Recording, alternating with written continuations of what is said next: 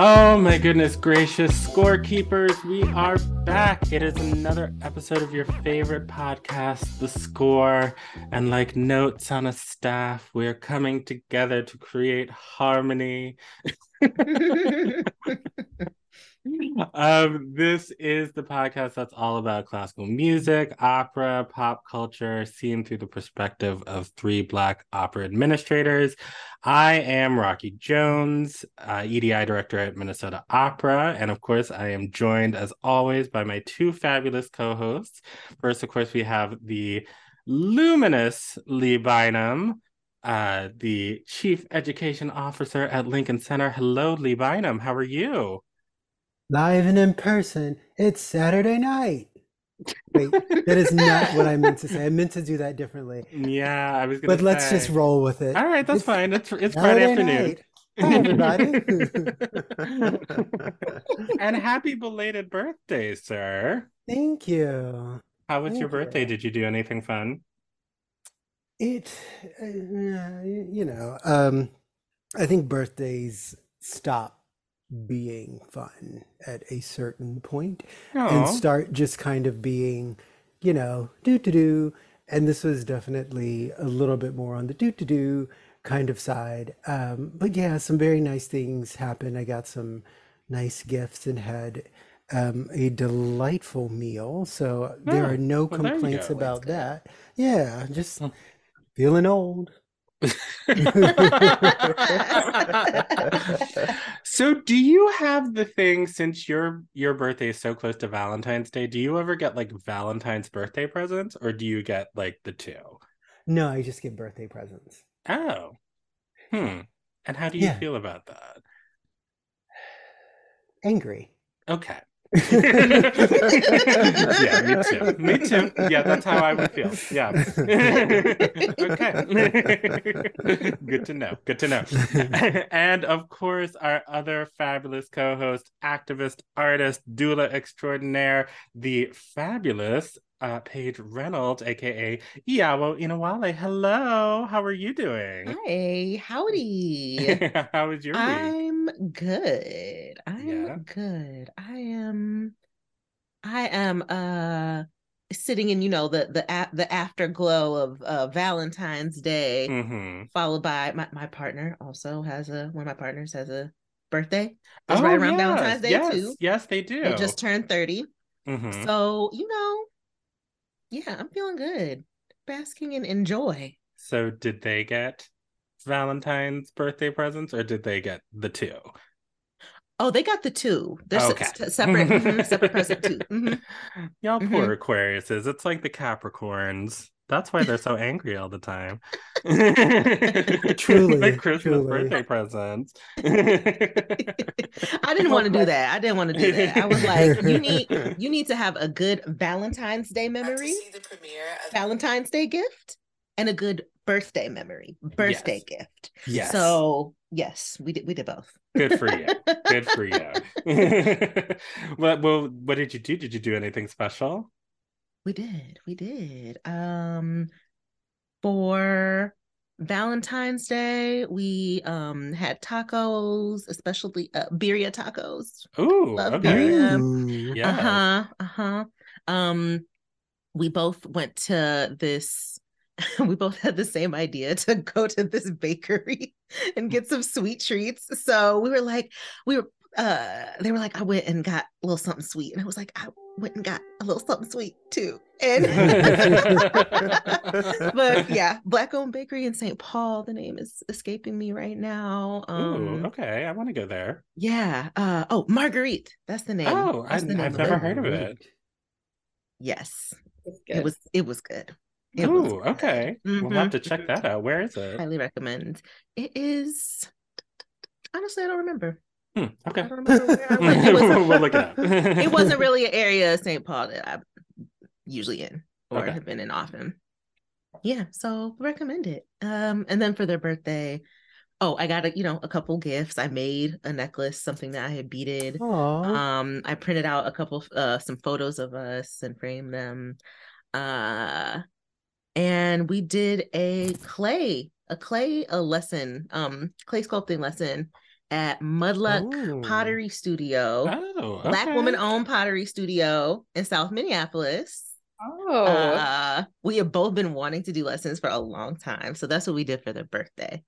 Yeah, we went to breakfast too. Ooh, Aw. it's very Patrick Swayze, Demi Moore, and Ghost.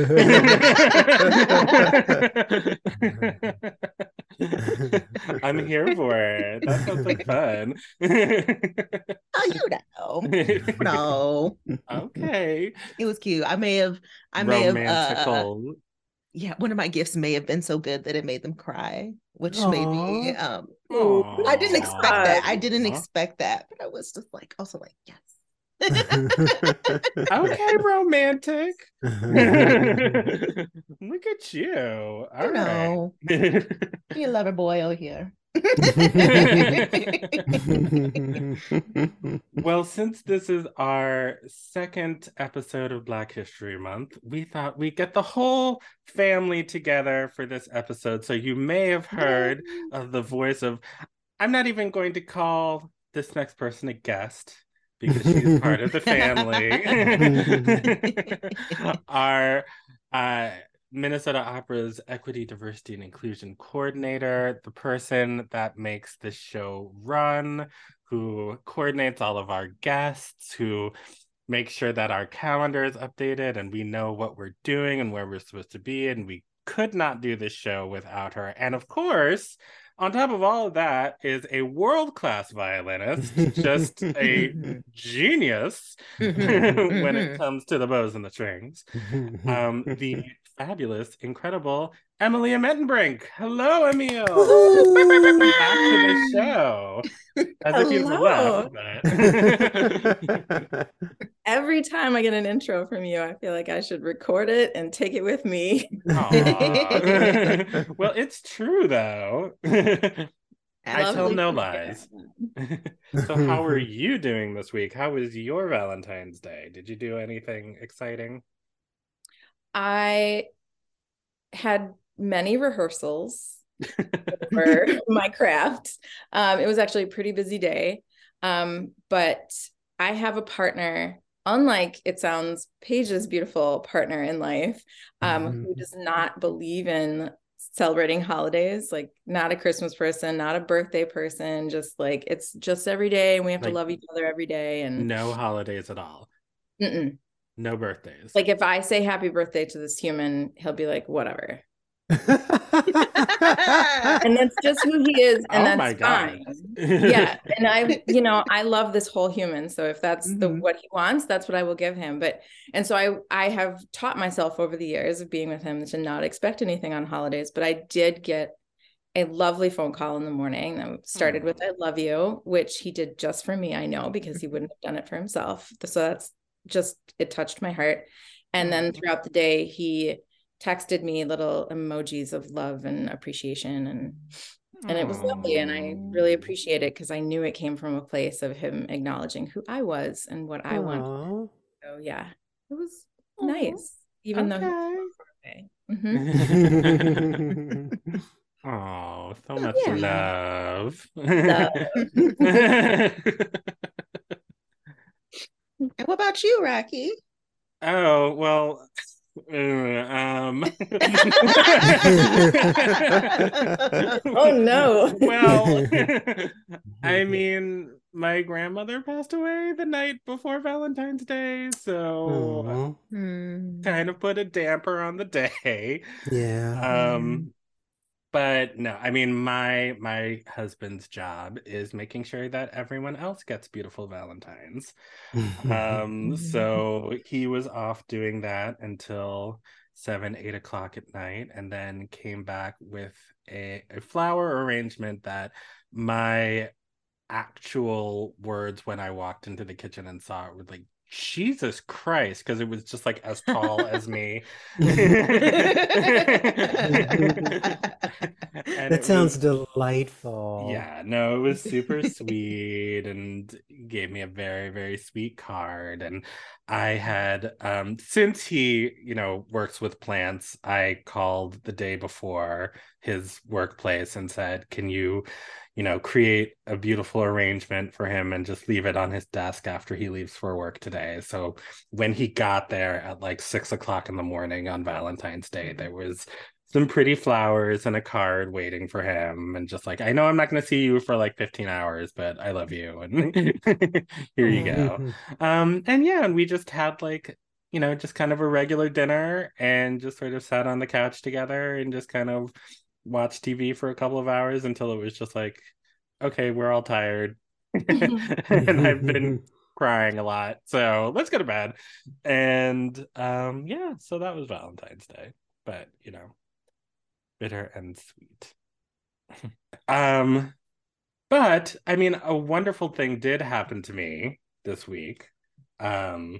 As you all know, the Lord has been testing me professionally and personally over these last couple of months, but I was able to secure the bag on Monday, and I got tickets to the Renaissance tour. Yeah. Ooh, extraordinary. Extraordinary. I am so excited. I've never been this like when I got that email that said you have been selected. It was like I got into college, y'all. It was amazing. It was incredible. And the best part is that one of my best friends back home, like, I had the idea, like, why don't we all try to get tickets to Minneapolis? And she also got selected. So we were able to go in at the same time and get 7 seats in the same section. And they're all going to fly out here in July. And like spend like 5 days, and like we're gonna go to the Beyonce concert together, and like it's gonna be amazing. It's gonna be so dope. You lucky duck. I know, it's insane. It's incredible. It's insane. And like the tickets weren't like insanely expensive. I wonder if it's just because it's Minneapolis, but yes, I was thinking that. Yes. How much were those Club Renaissance tickets? They were like 800, but like I'm seeing like Club Renaissance.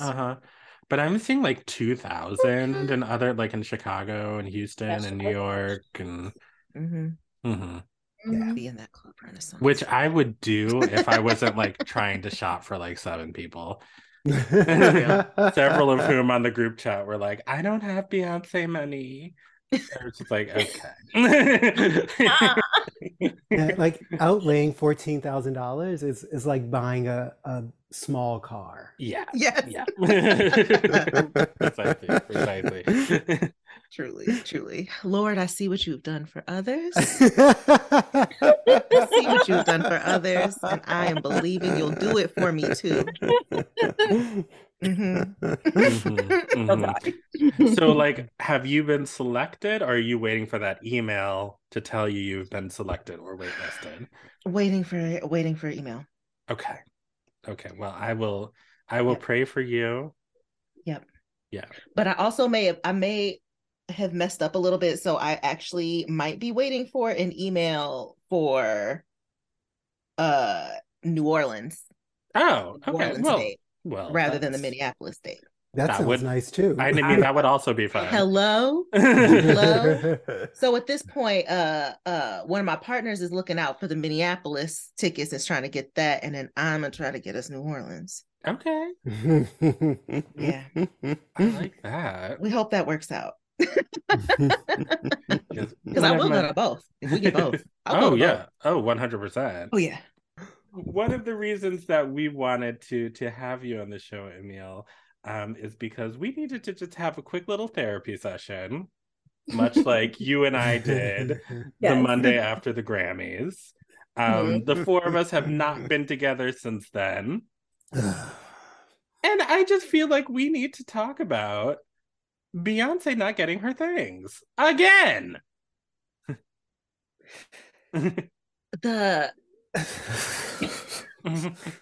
The audacity, like, I'm just, it floors me. Even the audience was confused. Yeah. Everyone, and the winners were confused. The people who won were confused. They were like, "Are you sure you read the Not confused enough because Not, ass, I would have got up there and gave that award right to Beyonce. Yeah, precisely. Well, precisely. Harry Styles sounded very confused when he was like, people like me don't even usually get these awards. I'm like, oh, wow, this confusion is running deep because I feel like people like you get the award every year. So I was like, how did he have the nerve to go up there and make it worse? No, he truly did. And I also will say, Diana Ross of Diana Ross and the Supremes, of having created the original blueprint for a pop star, continues her streak of not having a Grammy after losing to Michael Bublé. And it's one of those things that you can't even be mad about Beyonce not winning without connecting it to the original Beyonce still not having a Grammy. It's like, what do you have to do to get a Grammy, right? To borrow from Lauryn Hill, tell me who I have to be to get some reciprocity. Like Diana Ross is like, go ahead and invent the concept of the pop star for all of you, and to do it in an exemplary fashion. And then please don't give me my flowers. Just let me dangle in the wind. Not that she's dangling. I mean, she's obviously like one of the biggest stars who's ever existed. But the point remains, like, it's so hard to take some of these award shows seriously when it feels like they're playing reindeer games. Like, I don't understand the shenanigans. Like, I swear I don't. And it's like exactly what Rocky said the morning that we spoke after the Grammys. You were like, we just need our own award show. Clearly, the Grammys are not something to be revered anymore. I think if you ask any Black woman, femme, person of a marginalized gender in particular, who has become excellent at anything, you know that there will are people who do not like you simply because you are excellent at something. And like, that's it. Like, that's it. They literally are like, they're jealous. People are jealous of Beyonce. White men in particular, they are people are mad. They are jealous. They are like, I cannot. They're not gonna say in these words, but they were like, they're refused to acknowledge a Black woman being the best at something, and the best to ever do it at that. Like, they can't do it. They can't do it. It's just like and we've all encountered people who are like that.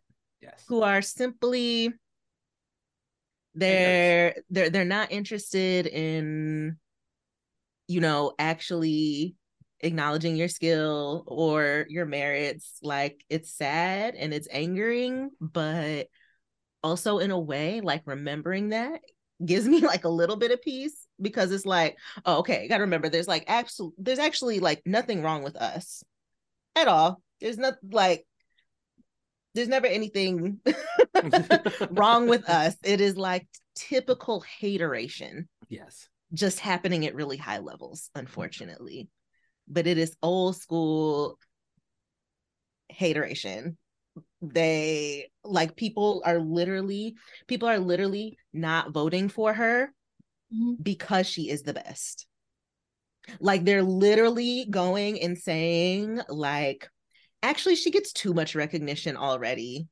They're like, she gets too much recognition already, and I need to knock her down a little bit. We can't give her this too. We can't let her have this too, even though she deserves it. We can't let her have this too. We got to knock her down a notch. I felt that way about how she got just enough Grammys to get her over that milestone that we knew. And she was nominated for so many more than that. But they were like, okay, well, it felt manipulated. It felt like, we're going to let her get this one, or that will get her to this milestone that everybody sees coming. But then let's not let her actually show her shine in the fact that she should have gotten like 5, 6 more than that, and blown it out of the water, which we all know is true. But it didn't happen because it was like, all right, we'll give her this, but we're not going to give her this other thing. We're not going to actually give her her due. We're just going to like put this in the corner over here. Okay, you can have that one. And then it felt, I only saw bits and pieces because I refused to watch, because I knew somewhere in me I was like, ugh, I can't. And seeing the results, I was just like, all right, yeah, that sounds about, you guys figured it out for yourselves. If we're being honest, like, I truly feel Lemonade was truly album of the year in my mind. Even Homecoming, once she released that recording, album of the year. And I also think people don't even give that recording enough credit, because for a live recording, it's excellent. She caught so many elements of the live performance that like made it what it was, that like, you know, she kept the soul of the performance, like from recording to, anyway, I could go on and on. Black is King, to me, also could have been a more highly awarded project. It is, I go back and it still sounds fresh. It still sounds innovative. And then this one, we all know the impact of Renaissance. Yes. So they're like really playing in her face. There are two things that I keep thinking about this. One is very cynical, and I think one is a little bit more pragmatic.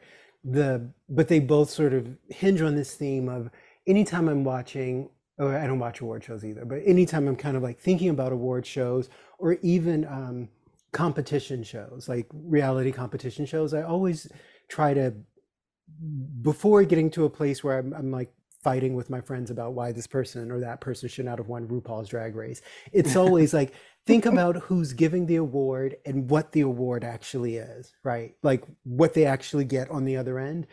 And in terms of thinking about the Academy that's giving away the Grammys, the fact that Beyonce has, you know, taken this move towards completely self-producing everything, I think to something that is meant to represent the industry, the machinery of the industry, I think that's always going to be a challenge, right? In terms of they are no longer awarding themselves a prize, right? And when you're thinking about like some of these big prizes at any of these award shows, like the biggest prize are usually going to the producers, not even any artist, right? So even thinking about that relative to why one person is going to show up and one person is not, I think that's something else to add to the mix of misogynoir, which I think is clearly the biggest culprit. But all of the other factors, I think this is also one of those things that hurts a lot of independent artists and artists who are just choosing to be independent of the machinery of you know, the music industry. And then I think the second piece of, we have award shows, like we, you know, those of us who are melanated and from certain communities, and I think it probably wouldn't hurt to have other kinds of award shows, and in other genres you've been seeing them come up, like I think they were called the Antonio Awards, like a black version of the Tonys that popped up a few seasons ago.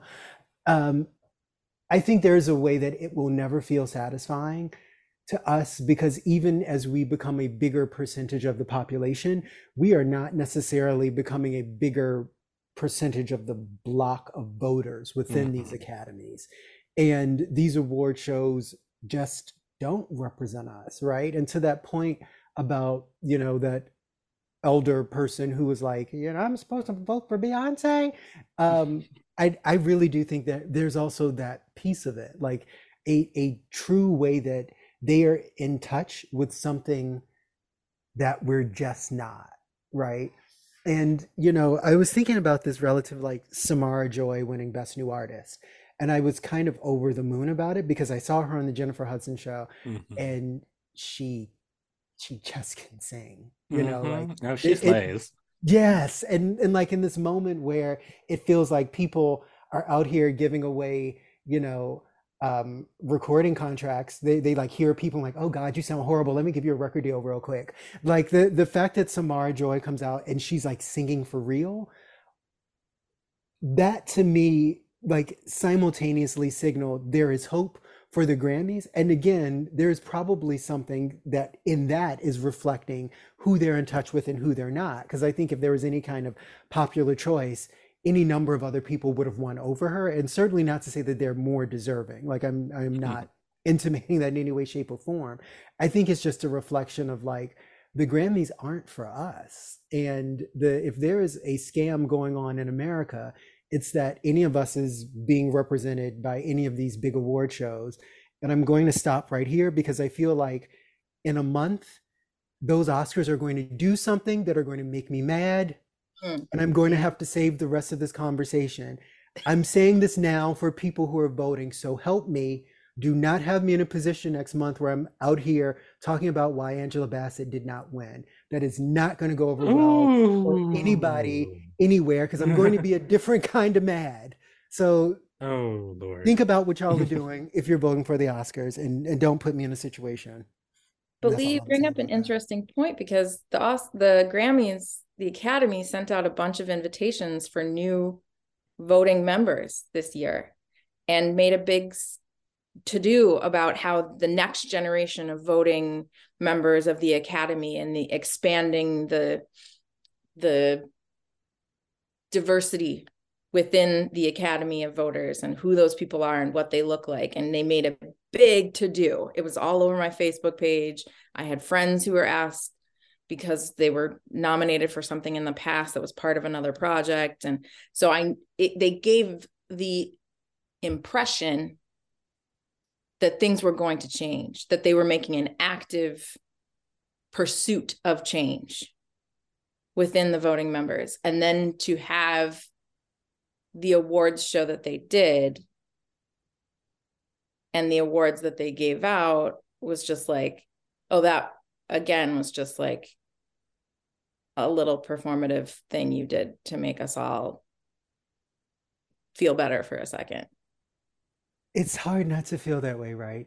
And I was actually thinking about all of that, both relative to the Grammys sort of opening that space up, and a couple of the other academies or guilds doing the same thing, like really making a point of diversifying its ranks of voters and nominators, right? And I think the four of us may have an understanding of how much work has to go into being able to change the apparatus of a thing so that underrepresented people are showing up in ways that, we can actually bring about some kind of substantive change.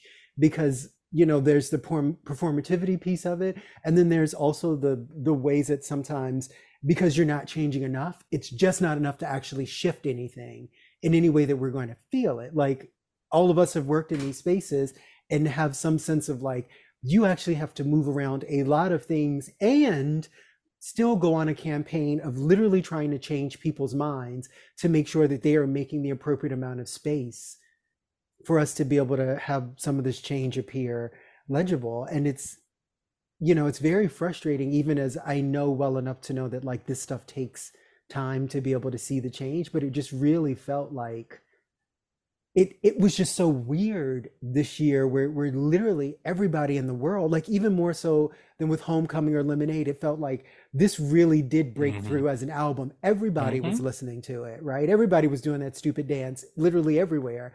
And then all of a sudden, when it came down to acknowledge that we were all participating in this Beyonce project, they were like, no, here's an album that none of you have probably listened to.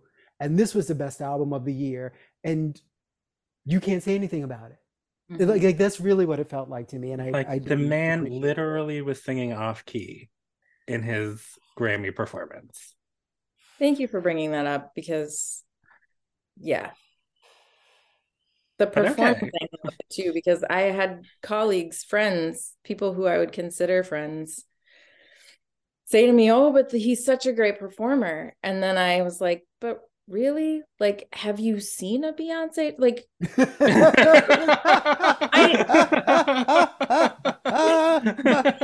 are we talking about the same reality? No, we're not. We're not. We did not do all those years of prancing around, singing Crazy in Love in stilettos, spinning around 50,011 times in high heel shoes during these music tributes for us to say, Harry Styles. What? No. The lady from 227 saying Beyonce Knowles. No.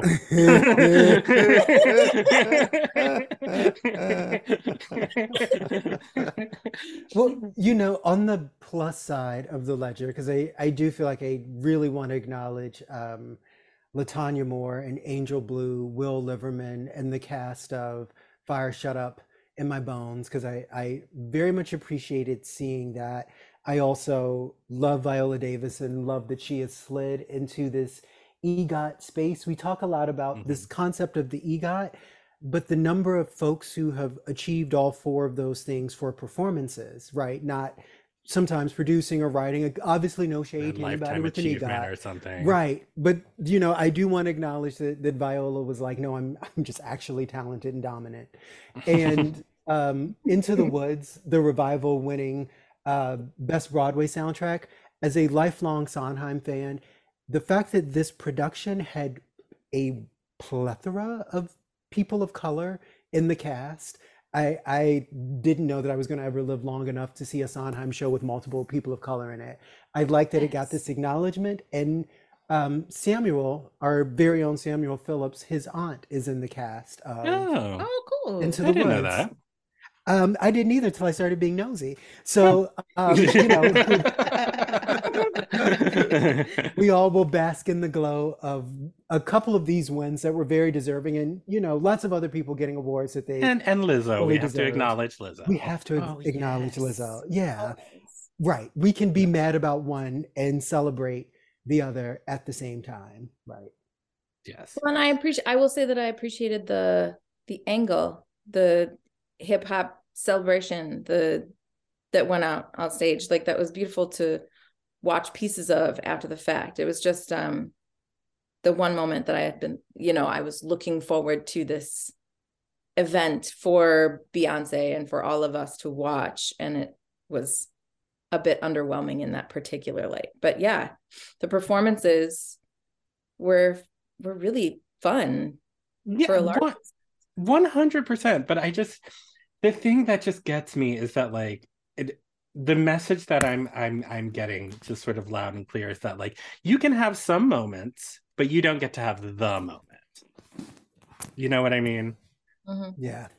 And that's the thing that by literally every critic, every magazine was saying Renaissance is the album of the year. And I listened to it, and as we talked about on the show, as somebody who is Black and queer, it felt like I was getting a great big old hug and that everyone was seeing and acknowledging just the incredible artistry of our community, and that it wasn't being appropriated, but it was being celebrated by Beyonce in this really beautiful, loving, respectful way. And everyone was seeing it and hearing it, and then just not be able to have that moment where we just, like you said, Lee, just acknowledge the objective reality of what's happening in the world was very jarring. And it was just sort of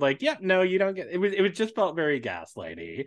And also just and I'll say, was this the album of the year?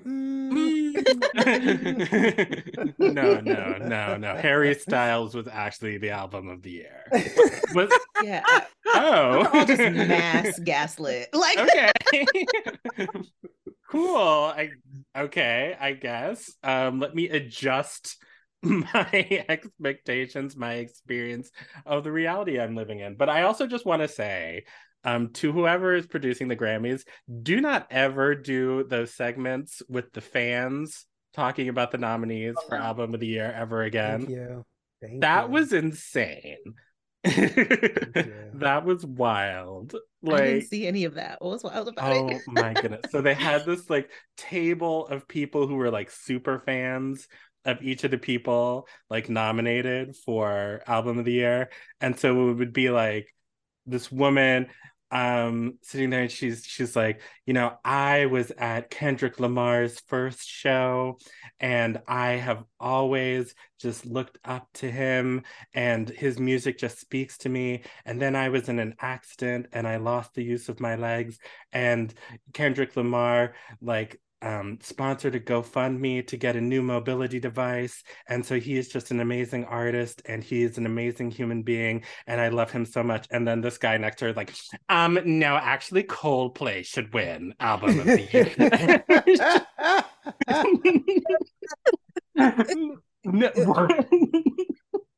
Oh, this sounds chaotic. So many reasons, because you think they would have picked better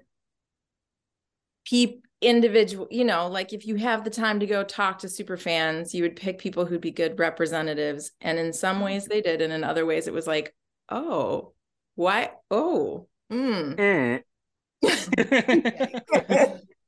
it was like, especially like the people of color, like talking very passionately about like Beyonce and Lizzo and representation, Bad Bunny, like, you know, how like these albums made them feel seen and heard. And then like, well, actually, I was on the touring production of Mamma Mia, and ABBA should win. Exactly.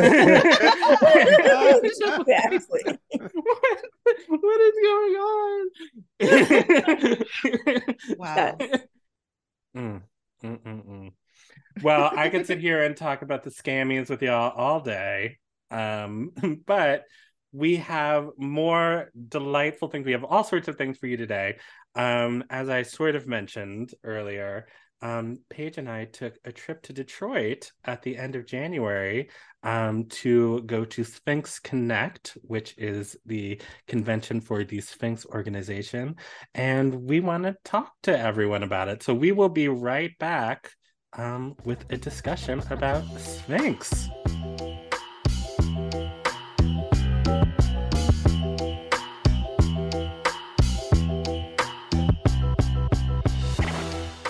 All right, and we are back. So just really quick, we wanted to just have a quick chat about this exciting trip that Paige and I took to their hometown, Detroit. I learned lots of things, that Journey is incorrect, that South Detroit is not a thing.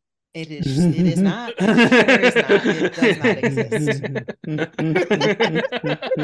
Did not know that. Thank you for that knowledge. But we were there for, as I mentioned earlier, we were there for the Sphinx Connect 2023, which is a conference put on by the Sphinx organization that unites Black and Brown orchestra musicians, singers, and arts administrators from around the country to talk about the issues of the day and to enjoy some wonderful music as well at the same time. And Emil, I know you've done a lot of work with the Sphinx organization over the years. So could you just give our listeners who might not know just a little sort of overview about who they are and what they do? Yes, I can. I can tell you all about Sphinx. So Sphinx was started by a colleague of mine back in, I was in undergrad. He was in grad school, if I'm saying that correctly. Aaron Dworkin went to the University of Michigan, and he wanted, I think it was kind of when I knew him then, it wasn't a clear idea of course, what it is now, 25 years later. But at the time, he created what started as a competition for young string players of the African American and Latinx variety, because he had this vision of expanding the diversity in the classical arts, and especially in orchestral stages, because he felt, as a violinist of color, very isolated, as one does in the classical field. So he started with this competition. There was a junior and a senior division. And for the first few years, that's all that it was. Then he got this, what I think was just the best idea in the whole wide world, and the thing that makes me so happy every year to be a part of, was that, wouldn't it be great if these young people who are in the finals of this competition that we've created, to be able to perform their orchestral concerto works with a orchestra of their peers, meaning a completely Black and brown orchestra, which of course then he called all his buddies who were dispersed amongst symphony orchestras one by one and said, wouldn't it be great if you guys could come together and make this orchestra? And then these young people would have an orchestra that looks like them to play with. And we all said, yes, absolutely. Let's do this. Tell me what weekend. And that it has grown from there into many things. So now what exists years and years later is multiple education divisions where us on the professional level will come in, and there's a summer camp and a conference and different educational programs that go out into school all over Detroit, but also even farther out than that. There's a yearly competition, still a senior and junior division, but there's also a conference that happens once a year in Detroit, which is what y'all went to. That for us who've been members of Sphinx throughout the years, it's like a family reunion. Sphinx calls itself La Familia. For those of us who've been in the organization from the beginning, it is a chance to fill ourselves up with the Black and brown love of the classical music space and the art space, and get reconnected. It's a networking weekend. There are tons of speakers and talks about different parts of the fields and what's going on and how to do things differently. We invite symphony orchestras to bring representatives to the conference so that they can hear young musicians play. There's a orchestral excerpt competition that then creates a list that orchestras can listen to and choose from to have as subs. There's a performing ensemble, which I've been a part of for years, called Sphinx Virtuosi, which is mostly a group of people who have been in the finals or have won the competition at some point in the past, who perform as a chamber ensemble of string players. It's a rad organization and a really good time. And I can't wait to hear what y'all felt about the weekend and your time there. Yeah, we had a good old time, didn't we?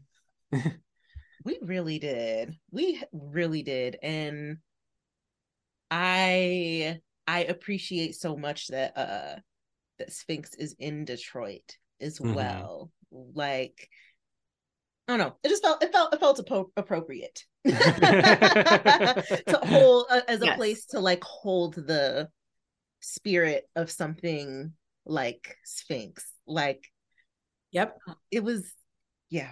I don't even know where to start. And I think like one thing I do want to comment on is just how special the concert was. Yes, for me. Like, and what you said about like them getting to perform with an orchestra that looks like them. That was the part that just like touched my heart and like honestly had me like shedding a couple tears. Like, it was just so beautiful. Like my heart feels like expansive now just thinking about it, to just look at that stage full of Black, brown, Asian, all people of the global majority. Like, it was just like, oh, this is how it should look. It made my heart so full. Like, oh my gosh, it was. And I told Rocky, I was like, if the orchestra looked like this, I would have season tickets, period. Like, period. It would be a regular thing that we do. Like, it made it just so much richer for me. Ugh. Yeah, and it feels that way on stage too. Like, as performers, I can it's imagine. the first time in our lives that we've been able to look across and hear across the section and see things that look like us and not feel like a minority. And it is that special that we all give up our professional lives so we can be a part of it. But it was also like being able to look around the audience and look at everyone around us and also see that and feel that. Because like when those performers came out, and like I mean like I felt like I was at the finals of like American Idol or something. Like, it was my heart was beating like out of my chest. I was like just everything was just like vibrating the whole room. And then when the woman who eventually won, oh God, her name is on the tip of my tongue. Ingioma. Chinyere Grievous? Yes. Yes. When she Did I get that right? It might be a different. I knew it was an Igbo name. It's a Nigerian name. But when she came out and the whole audience just went up, like it was incredible. And it was one of those moments, like hearing her play so brilliantly, so beautifully. Like I like it was like she was in like conversation with the orchestra, but it was like a real juicy conversation that you're like, girl, what? And then she said what? And then he said what? Like it felt like she was like playing the blues, like it just. And she just, I mean, her dress was so gorgeous, she was so gorgeous, like and to just be like surrounded by us, and she comes out and like people are just like, go, you better sparkle, yes. The one person at the end who was like, you go, girl. And it was just like, I love us, oh my gosh. And then and I can only imagine what it would be like to be a little kid sitting in the audience, because there were lots of kids who were there, and to see her do that, to play just virtuosically is just, I mean, it's life-changing. It's one of those things that's just life-changing. It makes me remember, being 9 and seeing Jesse Norman sing at the Kennedy Center.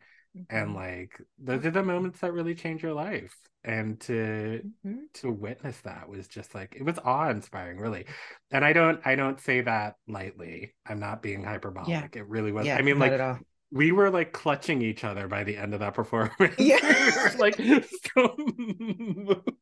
I say I was leaned forward in my seat, just full body and being just engaged in the performance. Just and everyone was like that too. Yes. I love sitting in the audience of us because of how we watch and how we experience things. Like, we gotta let it show in our body somehow. You could almost feel the moment where everyone knew that that she was probably going to win as well. I was just, I mean, there was no doubt. Like, it would have been a scene if she had not won. I was like, imagine if like it was always that exciting. Like being like, if it was always that exciting, you could always feel like you could be your whole self like that at the orchestra. Didn't it feel differently to be in that audience? Because they give a bunch of tickets away to the local schools and the inner city Detroit schools in particular. And there's an electricity in the audience that's different and so joyful, that, and very, I mean, they're loud, but they're not.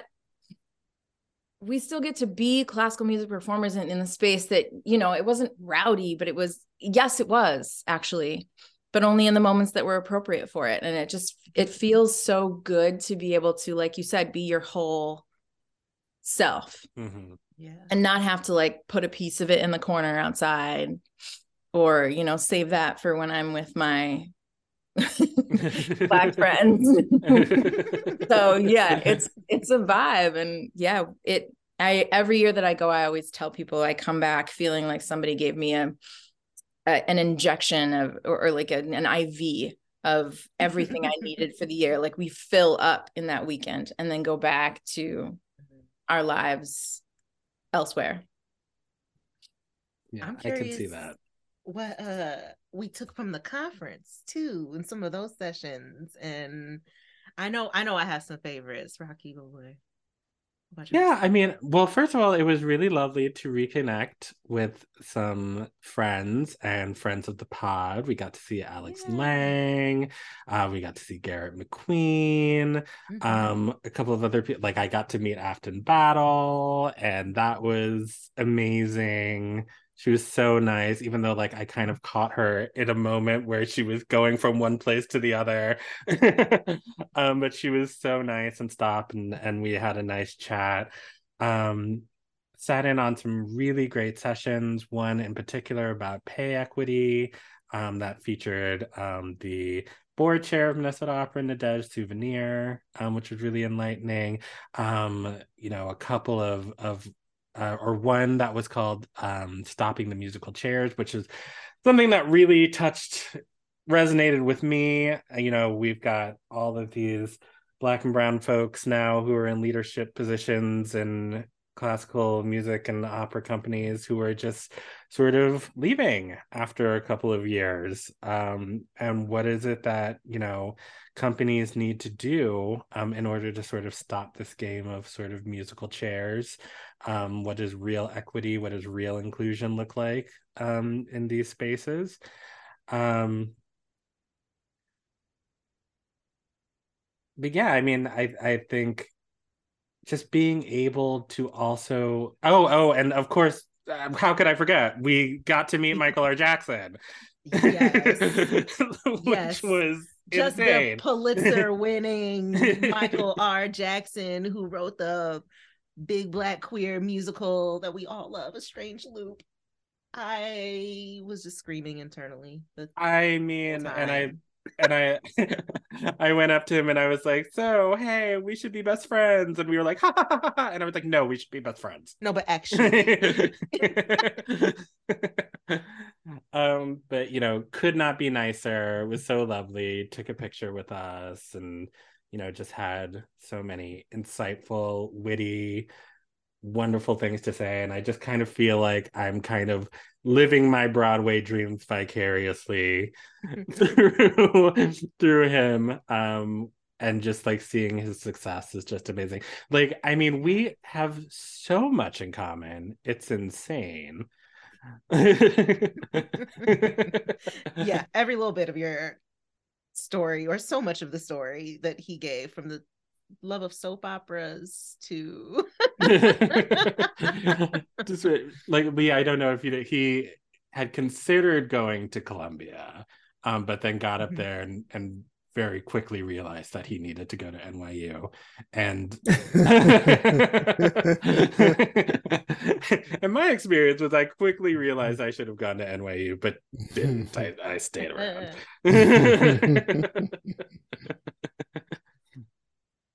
But yeah, so that was amazing. But what was impactful for you?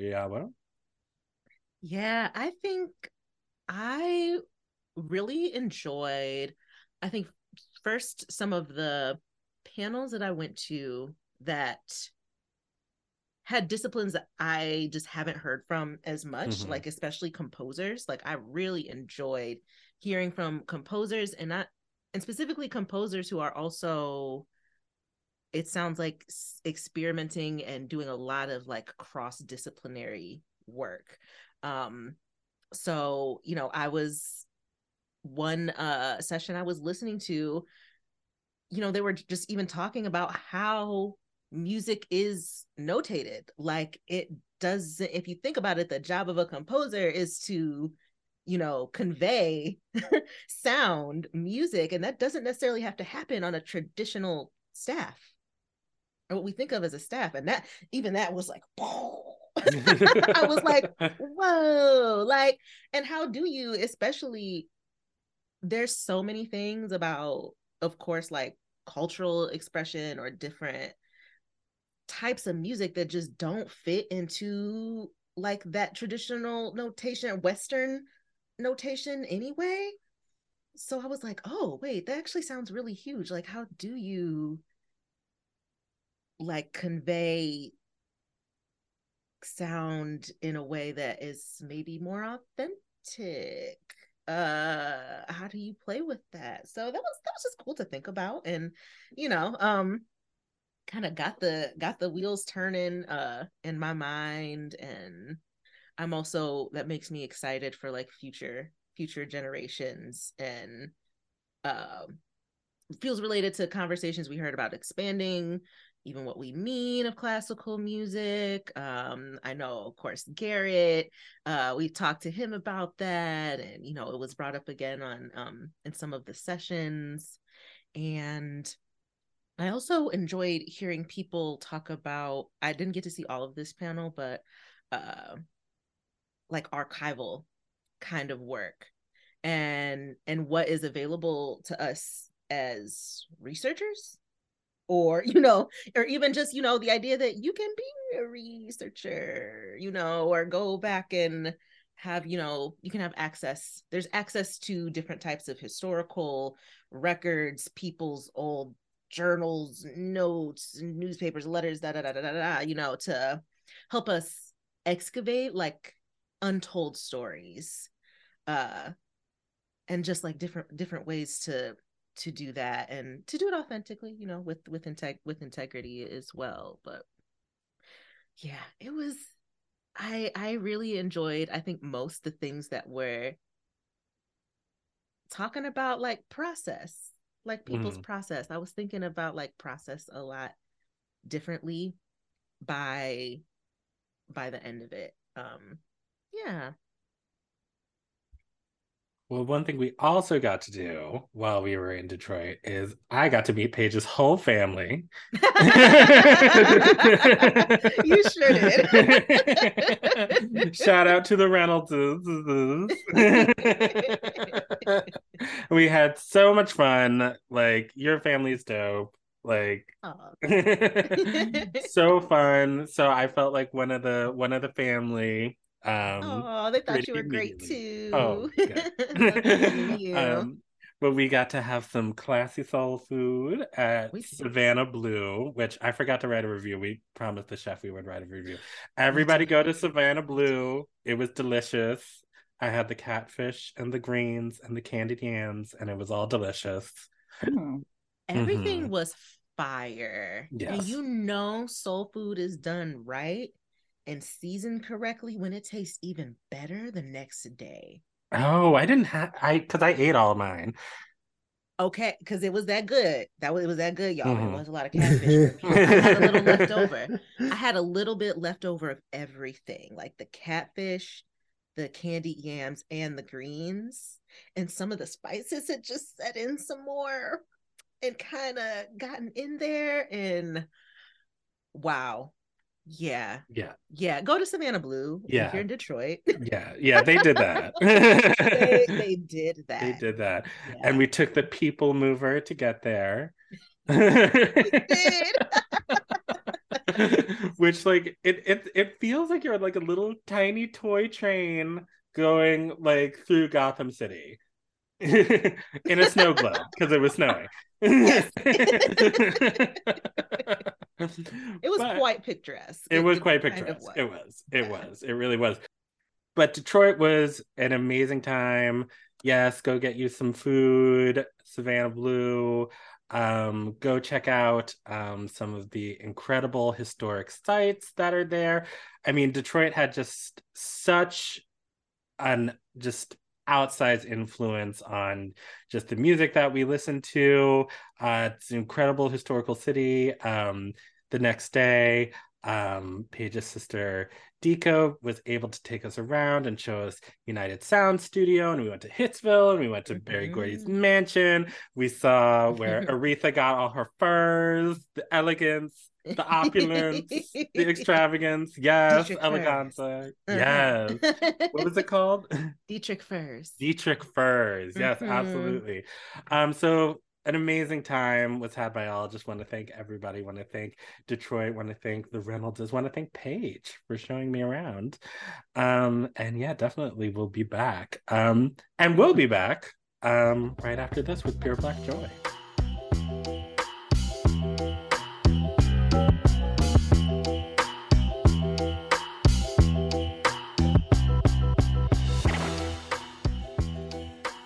And we are back, and it is time for our favorite segment of the week. Paige, are you ready? I'm ready. And a 1, and a 2, and a 1, 2, 3, 4. It's peanut butter jelly time, peanut butter jelly time, peanut butter jelly time, peanut butter jelly, peanut butter jelly, peanut butter jelly with a baseball bat, peanut butter jelly, peanut butter jelly, peanut butter jelly with a baseball bat. Hey. It was just a little button this time. Well, I mean, I think obviously we need to give Rihanna her flowers. Yes. Yay. I mean, come on. I don't understand all these people that are hating, like, she didn't dance enough. She didn't blah, blah, blah. Like, y'all, she was like pregnant 50 feet up in the air. Like, what are you talking about? It's about 13 minutes. She has given us a lot. She been told us that she sells makeup and lingerie now. Yes. Yes. We should accept it. She has 2 babies. Well, 1 baby, a baby on the way, a man, and a thriving makeup and lingerie business. This music, that is a very small piece of the pie. Also, she did twerk on stage, which is like all you really want to see. Yes. So I feel like we got what we wanted. Exactly. And when was Rihanna like a big choreo girl? Hello, when was she? What is Rihanna's iconic choreography? Like, Beyonce has iconic choreography. Mary J. Blige has iconic choreography. Sorry, I'm so stupid. But no, Rihanna does not have iconic choreography. Like, it's all about the vibes with Rihanna. Right. Fashions, face. Fashions and vibes. Mm-hmm. Yes. And face. Mm-hmm. So shout out to my Bayesian cousin. Love you. Who's next? I have a short little plug for something that I'm super excited about. There's a book coming out, I believe, on May 23rd called When Broadway Was Black, and it chronicles the story of the groundbreaking musical Shuffle Along. That you may know, a particular song, Wild About Harry, comes from that, but it's a really interesting story. And there actually was a musical about that musical that ran on Broadway a few seasons ago with Audra Ann McDonald, Brian Stokes Mitchell, Billy Porter, and Brandon Victor Dixon, which in and of itself is like an embarrassment of riches just from the cast. But it's a super interesting story about like the first big Broadway hit by Black people and featuring Black people. And it's by an African-American teacher and historian named Cassine Gaines, who has also written another book called Footnotes, The Black Artist Who Rewrote the Rules of the Great White Way. So I think we should support him. And he apparently also has another book coming out this spring called E.T. the Extraterrestrial, The Ultimate Visual History. I have a long history of not watching E.T. because it scared the 4-year-old hell out of me when I saw a clip from it. It is very scary. So even though I will not be reading the E.T. book, I will definitely dive into his other books. And congratulations to Mr. Gaines, and we wish him much success. Yay! Who's next? I'll go next. Mine is also about people who be writing.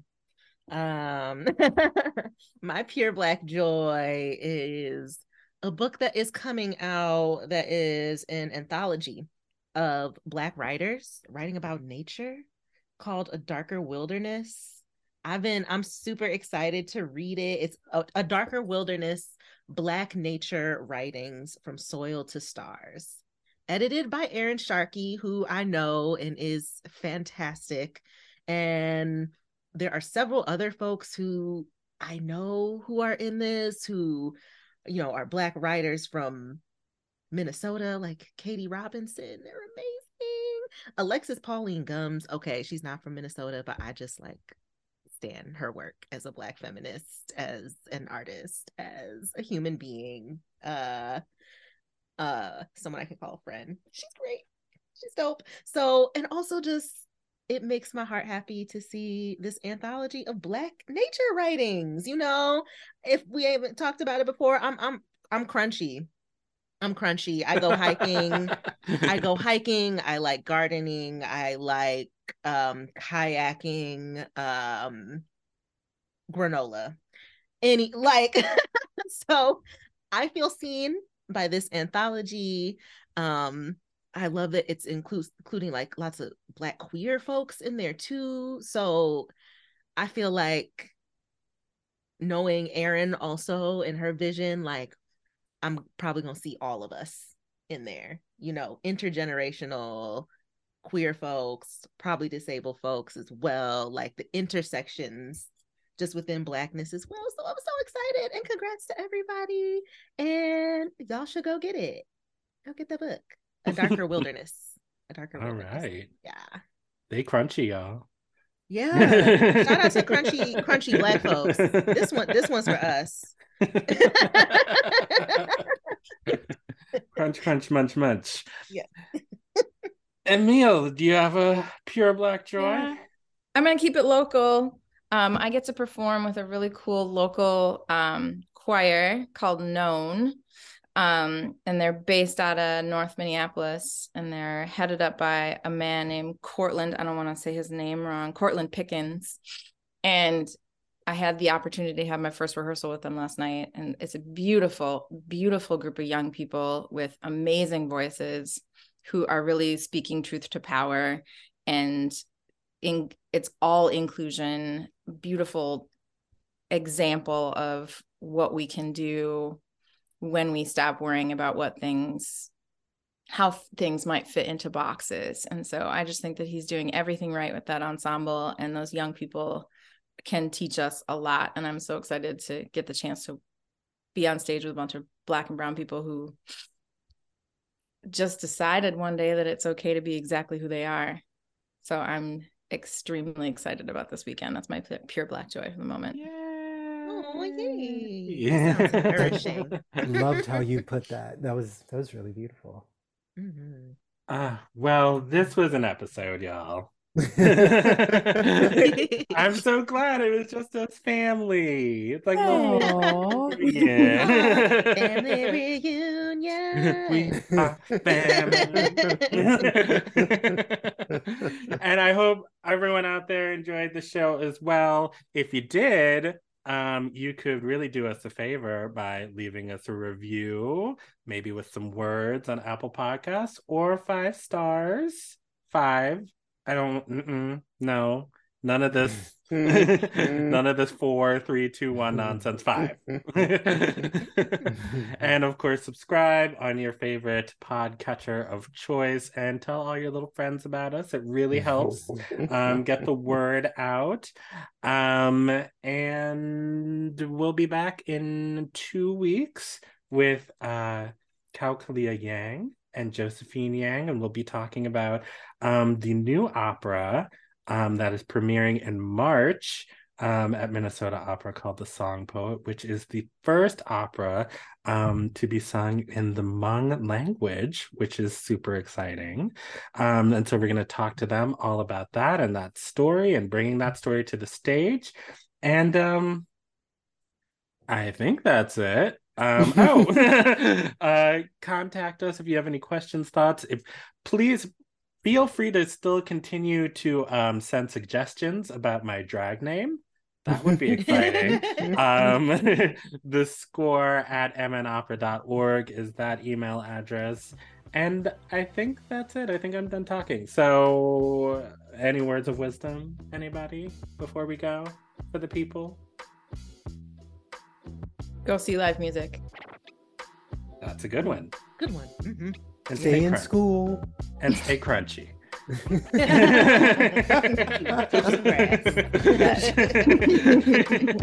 Should that be the episode title? Stay crunchy? I'm for it. All right. So that's it for us. We'll see you in 2 weeks. Bye.